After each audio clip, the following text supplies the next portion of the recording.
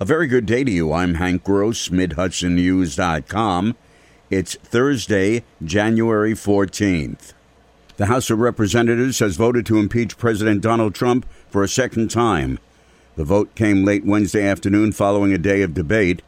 The majority maintains Trump incited the riot and attack on the Capitol building last Wednesday, while his supporters say he did nothing wrong.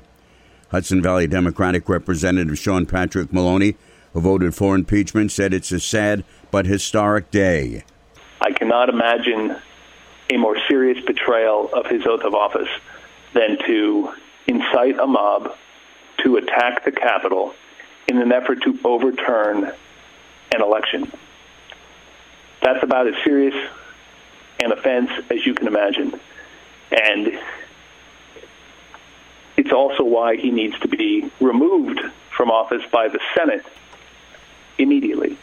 Fellow Democratic Congressman Antonio Delgado said with the vote, the House both affirmed and united around the nation's democratic principles. Police are investigating the shooting deaths of two people in Bethel early this morning. Around 12:30, police issued an all-points bulletin in connection with the fatal shootings that reportedly occurred at 55 Murphy Road. Police radio reports said they were looking for a gray Nissan Versa occupied by a man and woman with a rifle.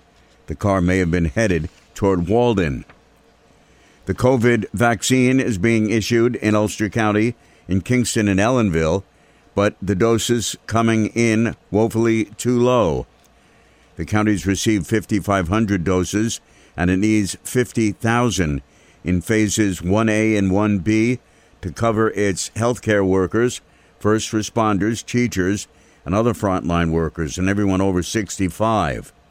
County Executive Patrick Ryan took new State Senator Michelle Hinchey to Kingston, the vaccination site at the high school on Wednesday, for her to get a first-hand look at the situation. She says she will take the county's concerns back to Albany.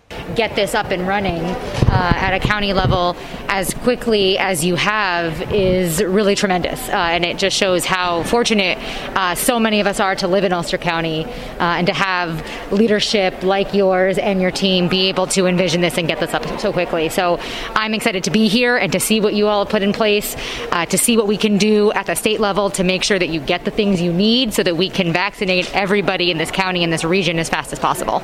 Ulster County is not the only county that's not receiving anywhere the amount of doses that are needed. All areas of the state are pushing for additional supply as soon as possible.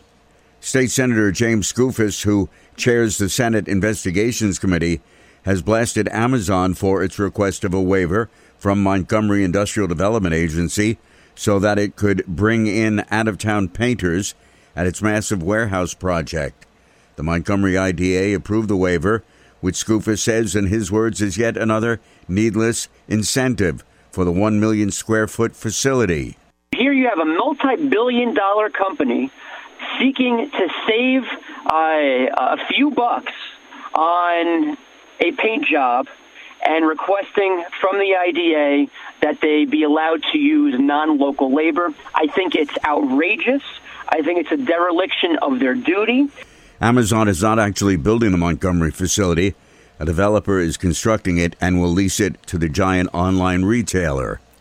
State police have arrested a 24-year-old Kingston man in connection with the January 2nd afternoon hit-and-run incident in which a 62-year-old Accord man was struck and seriously injured. George Barley was walking along Whitfield Avenue in Accord with his wife when a vehicle sped toward him, ran off the road, and struck him. Investigators tracked down Bryson Toda and charged him with leaving the scene of an accident involving a serious injury, tampering with physical evidence, assault, and aggravated unlicensed operation of a motor vehicle. I'm Hank Gross, MidHudsonNews.com.